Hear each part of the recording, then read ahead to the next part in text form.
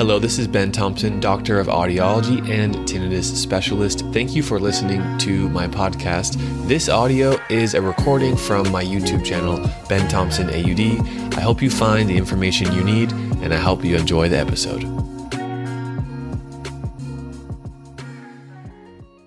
Hello, and welcome back to the Treble Health Podcast. I'm your host, Dr. Ben Thompson, audiologist, and I'm here today with John. John has been a patient with Treble Health for many months, and we're going to update you on John's case. For those of you who have not already met John, there is an interview that we had done on our YouTube channel previously. We will link that in the description below. People in our community have been asking, hey, how's that lawyer doing? I saw his first interview, I saw his first podcast, and we want to update.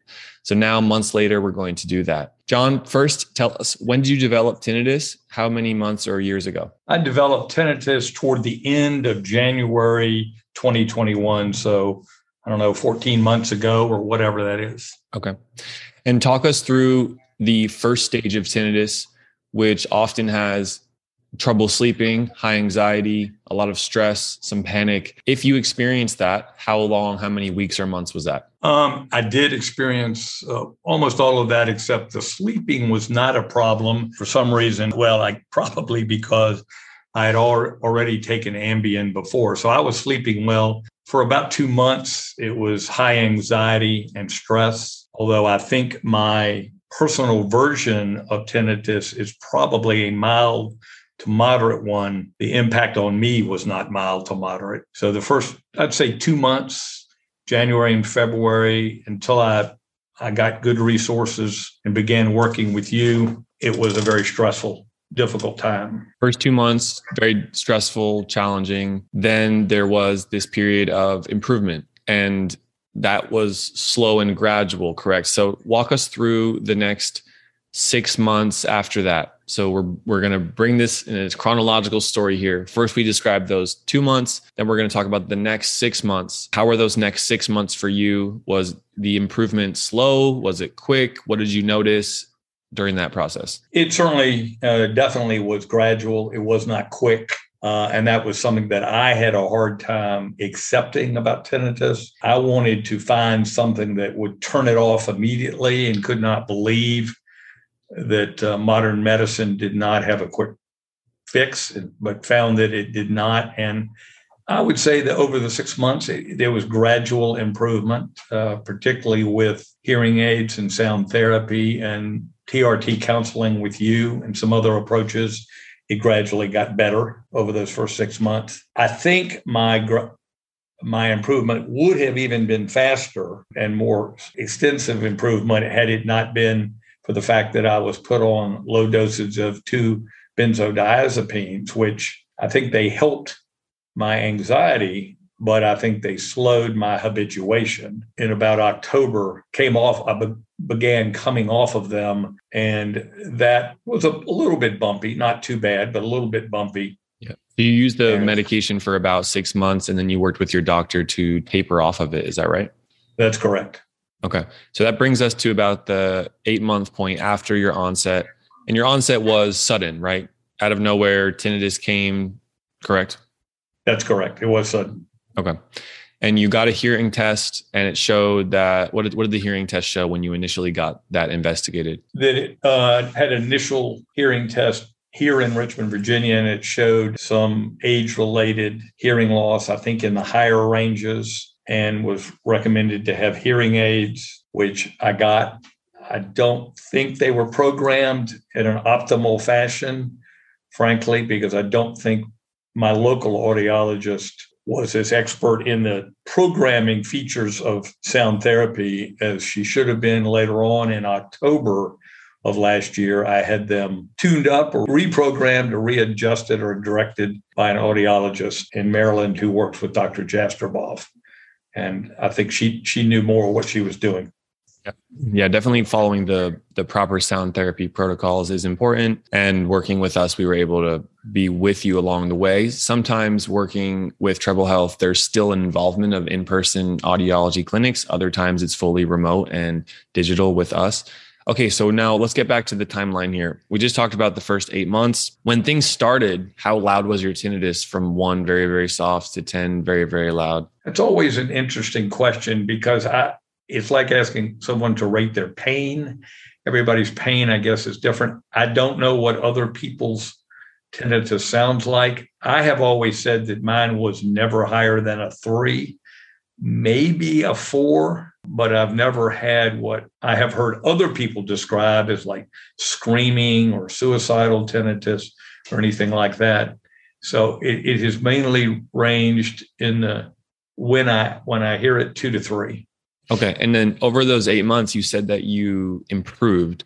So how do you define your improvement? What was better? If it wasn't necessarily the volume, then what improved? The perception of it, the noticing of it, the attention to it. I mentioned before we began the podcast that yesterday, if you had asked me, did I have tinnitus, I would have almost said no yesterday because I heard it virtually not at all yesterday. Today, I'm hearing it at about a 1.5. So it's just not I don't pay as much attention to it. It has not gone away. I don't want to represent that I am cured of tinnitus because I'm not, but I assume, habituated to a certain extent. And I think I'm continuing to habituate a little bit more as I go along. Yeah, excellent. I'm happy for you. And you did a lot of work to make this happen. I know that. Not only using sound therapy, but taking the CBT techniques, the cognitive behavioral techniques seriously, settling the mind, settling the body. I know you practice meditation quite a bit. Let's bring us back to this timeline. So after 8 months, you shared where you were at. Now we have the next 6 months, which bring us to today. So essentially over the last year, over the last 12 months, you've been on this path of habituation. And has it been gradual and consistent? Has it leveled out with how much you're habituating? Have there been ups and downs? Have you had spike periods? I have never had, I don't believe, what I understand people to describe as a spike. I have had fluctuations. It has not been a straight downward line. It's been sort of up and down, but the trend is down. What did Martin Luther King say? The arc of history bends toward justice. Well, I think the arc of tinnitus bends toward habituation, and it has been going down.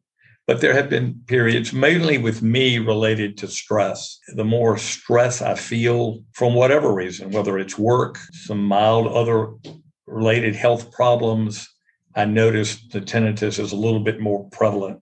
But generally, it has been a gradual decline, but not a steady decline.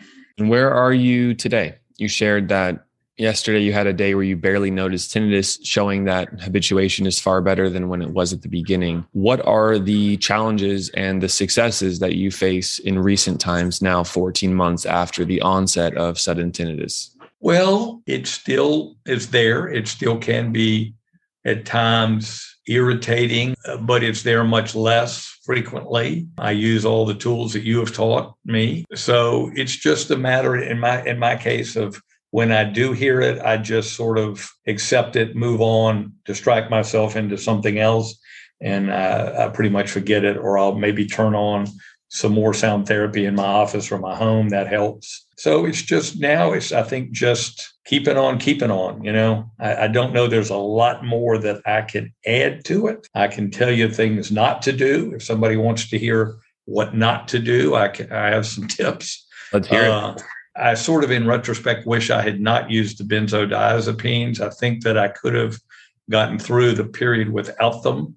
And I think it retarded my habituation some. I think I would be further habituated, not if I had not utilized them. But then again, I'm not a doctor, so people should listen to their physician, obviously, not a lawyer. I would stay off of the internet. I think a little bit of the internet for educational purposes is good.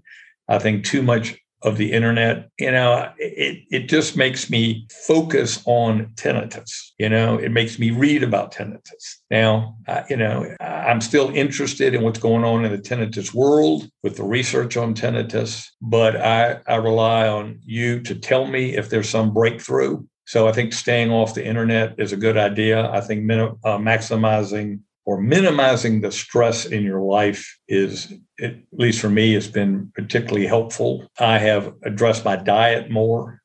I never drank. I never used caffeine. I never smoked. So I never had any of those issues. But I think from what I can tell and read, they're bad for you. Meditation and conscious breathing, I think I need to do more of that. I have become a little slack in my meditation practice. I think that has been very helpful. Your 7-day tinnitus challenge is a good one.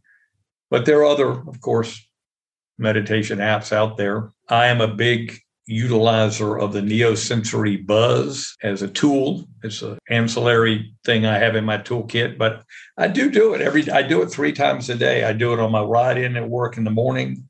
I do it on my ride home in the evening, and I do it oftentimes at lunch. And can I prove to you scientifically that it helps? No, but if nothing else, it calms me down. It makes me just sort of exhale and listen to the sounds. And it sure as hell ain't hurting anything. I find the Quieten app of Julian Cowan Hill, I enjoy his lectures. I think he has a lot to offer this community, and I know you and he are colleagues. I think he's worth listening to. He has convinced me, I have never spoken to him personally, but his app has convinced me to try cranial sacral therapy, and that I think quiets you down some. And the Auto app, I think, is helpful for CBT, basically. Excellent. You just shared a great toolkit and the things not to do, which are from experience, right?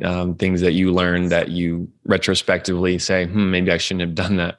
But that is part of this process. And that's how I believe we, or professionals who are specialized in tinnitus, should be helping and showing up for the community is here's what not to do, which is equally as important as here's what to do. And John, for the next 6 months or so, we still have this time window where we know habituation often still occurs during the next 6 months plus. Sound therapy protocols are often still recommended. And I wanted to check in with you. What's your status on your use of sound therapy for the next 6-month time window? And keeping in mind that at some point, when people have consistency with their levels for a matter of months, we tune off or stop the sound therapy protocols to transition into more of an as needed approach. So for your hearing aids, that would be taking the sound therapy, the white noise, the pink noise out of the normal program and just using them for amplification. Wanted to check in with you on where you're at on those. Well, I don't know for sure where I'm going. I am still using the hearing aids essentially all the time with the pink noise. I sometimes will forget them in the morning and go, oh, wait a minute, I need to put my hearing aid in. I definitely like the amplification. I did not appreciate that my hearing was failing, but I was 69 when I got them. And I definitely do hear better with them. I've seen the research that suggests that better hearing helps you cognitively age. So I intend to use them for that purpose. I don't know about the sound therapy. I enjoy it. I mean, I sleep with a headband at night, which is very helpful to me. But do I actually have to have it? I don't know. Probably not. I'm not sure. I assume that I will wean off of the sound therapy over the next 6 months or so, but I don't mind it. I mean, I have no problem wearing the hearing aids. It's like wearing glasses. I have had no problem adapting to them. Thank you for sharing that, John.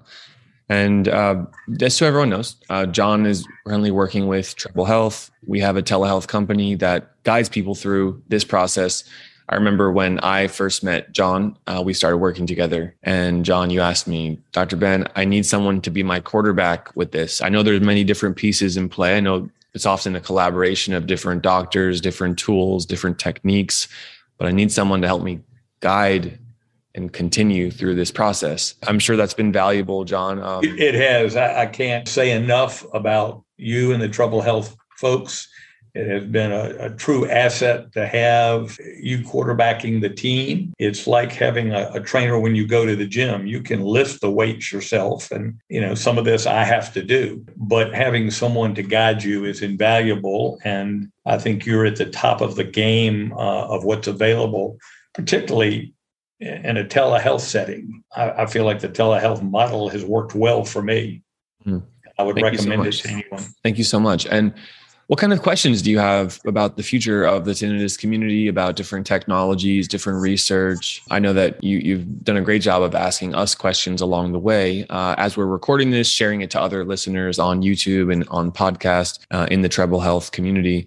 What kind of questions do you have that are probably common questions in our community that I might be able to answer for you? Well, I'm of course aware of Susan Shore's research at the University of Michigan and her company Oracle, which is supposedly very close to being launched, but it's been very close to being launched now for many months. I'm curious to see, if that is going to come to the market, so to speak. Same thing for the Linear device, which is being utilized in Europe. I don't know why it takes the FDA so long to approve the devices, but I certainly am curious as to whether or not those devices are going to be beneficial. I personally, my guess, just from my reading, is that they're not going to cure every version and commutation and permutation of this condition, but I think it may help some people. And of course, the pharmacological approach. I know that there are lots of very bright people around the country working on drug approaches, and curious as to know if you think there's anything that's on the horizon. Yeah, I can comment on those. So 2022, at the time we're recording this podcast, which is in late April. So it is expected that by the end of the year, the Linear device in the United States should be clinically released. I mean, that is the expectation by the end of the year. Exact date, hard to predict. The Susan Shore's group and her research has been recognized as some of the leading bimodal stimulation research. And the device they're working on seems to be an in-person clinical, more advanced approach where there's wires on the chin and the neck and there's sounds going in at the ear. And it seems to be something that you would go into a clinic consistently to use. The Linear device seems to be an at-home. I know what it is. The Linear device is an at-home device that you use at home, and that has telehealth capabilities for that. So both of those are evidence-based. Like you had shared, it depends on what is the cause of your tinnitus. And in terms of predicting outcomes, the outcomes are not an 80, 90% reduction of tinnitus. Usually the outcomes are more of a less than 50% improvement for those who do improve. So that's important for us to remember, hey, this is not a one fixed solution here. This is part of my toolkit. All of the things you've talked about, all of the work we've done is the foundation that should still be used moving forward. If we can add things to expedite it, we're all in. You also asked about the pharmaceuticals, different drugs, and research into that. There's a few different research groups that are looking at regrowing the cells in the hearing organ, so improving hearing and how that can lead to improved tinnitus. Now, what we know in our community is that the cause of tinnitus is not always hearing loss alone. In fact, usually hearing loss was slowly progressing and then something else happened, whether it was a virus, an illness, stress, a somatic cause from the jaw or the neck, and that layers on top of a baseline hearing loss. So curing hearing loss will not cure tinnitus for everyone.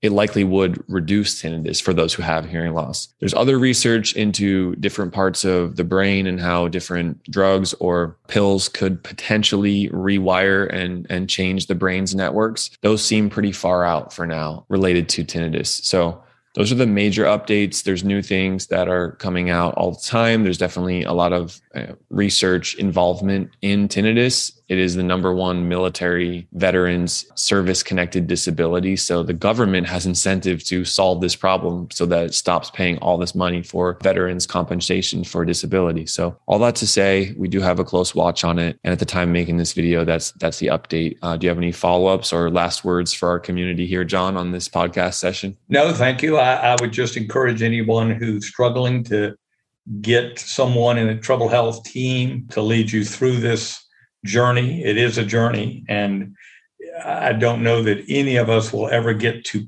pure silence, but you can get habituation is damn close to it. So I think if you have the right coach, you'll get there. Yeah. Thank you so much, John. And perhaps we can check in 6 months again for our third podcast to give everyone the full spectrum of your journey. And I really appreciate you sharing your insights and your knowledge to our community. Thank you, everyone, for listening. And we'll see you on the next podcast. Bye. All right. Thank you. Thank you for listening to this episode. It's my mission to share high quality information about tinnitus and hearing conditions. It would mean the world to me if you could take just 60 seconds to go to Apple Podcasts or wherever you're listening to this podcast and leave a quick review explaining what you learned on this podcast. Thank you so much for considering that, and I'll make sure to see you on the next episode.